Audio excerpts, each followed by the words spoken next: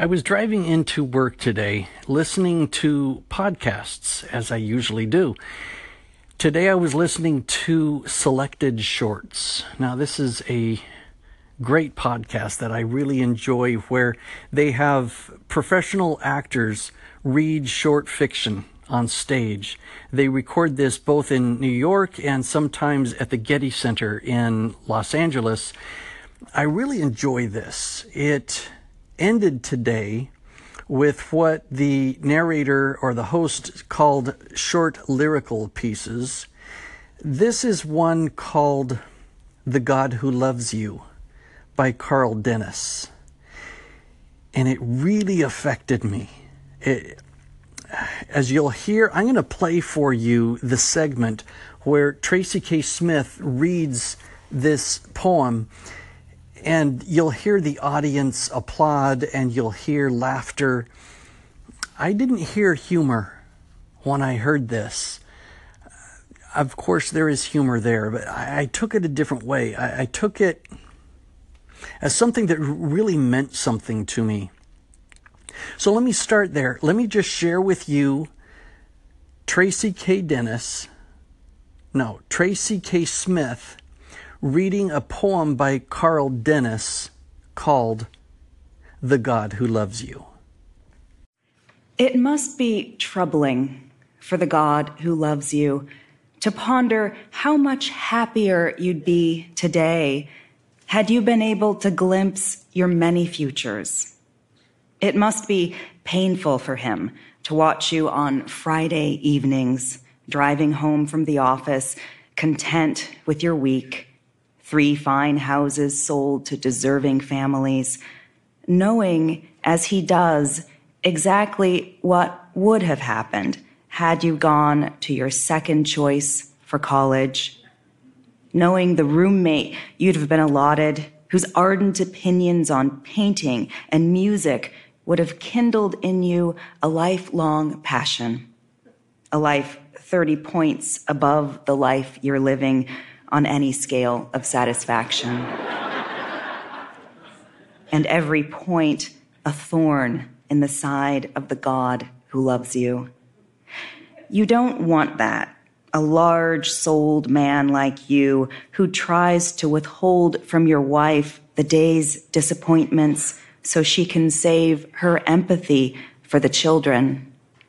And would you want this God to compare your wife with the woman you were destined to meet on the other campus?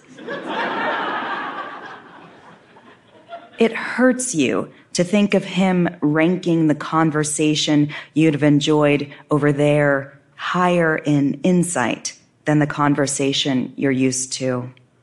And think how this loving God would feel knowing that the man next in line for your wife would have pleased her more than you ever will.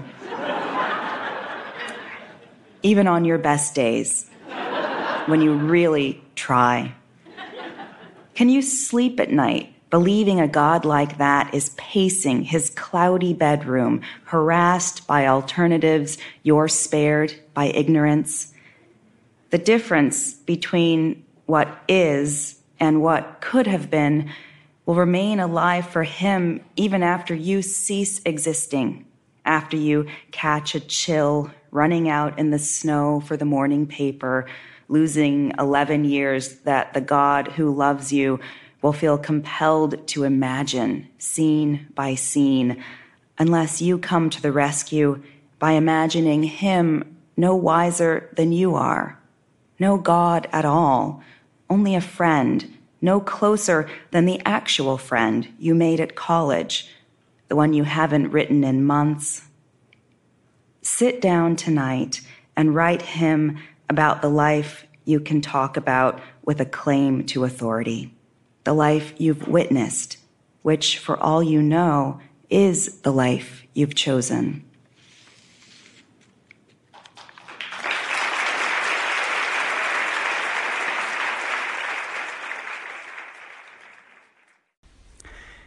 Did that strike you like it did me? As I'm listening to this, I'm thinking, what is the other perspective like? What if God is looking at each one of us individually? And what if he does love us? And what if he is looking at the possibilities that we could have had, the choices we might have made?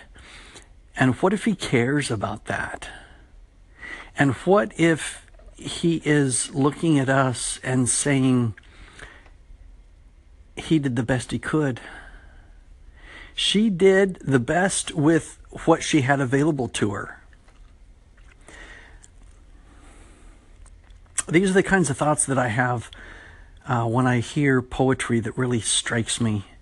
And particularly this one, as I've been working with clients who don't think so much of themselves. They have a very poor self-image. And I wonder what their self-image would be like if it were from the perspective of a God who loves them. If they could step out of the sight of themselves and look at themselves from a distance and judge themselves for how they appear and the choices that they make and the obstacles they overcome and just the day-to-day stuff that they deal with, my guess is that they would love themselves just like God loves us. Now, if you're like me, I had to listen to this a second time. And so I decided to record this myself because I wanted first the experience of having done that, and then have you get a sense of my take on the poem differently than the way it was performed on the podcast. So here is me reading this poem by Carl Dennis. The God Who Loves You by Carl Dennis. It must be troubling for the God who loves you to ponder how much happier you'd be today had you been able to glimpse your many futures. It must be painful for him to watch you on Friday evenings driving home from the office, content with your week, 3 fine houses sold to deserving families, knowing as he does exactly what would have happened had you gone to your second choice for college, knowing the roommate you'd have been allotted, whose ardent opinions on painting and music would have kindled in you a lifelong passion, a life 30 points above the life you're living on any scale of satisfaction, and every point a thorn in the side of the God who loves you. You don't want that.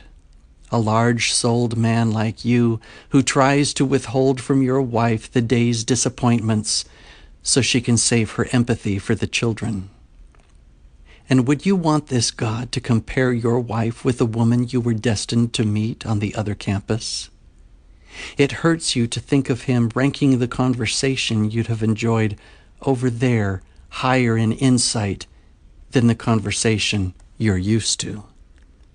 And think how this loving God would feel knowing that the man next in line for your wife would have pleased her more than you ever will, even on your best days when you really try. Can you sleep at night believing a God like that is pacing his cloudy bedroom, harassed by alternatives you're spared by ignorance? The difference between what is and what could have been will remain alive for him even after you cease existing, after you catch a chill running out in the snow for the morning paper, losing 11 years, that the God who loves you will feel compelled to imagine scene by scene unless you come to the rescue by imagining him no wiser than you, no God at all, only a friend, no closer than the actual friend you made at college, the one you haven't written in months. Sit down tonight and write him about the life you can talk about with a claim to authority, the life you've witnessed, which for all you know is the life you've chosen.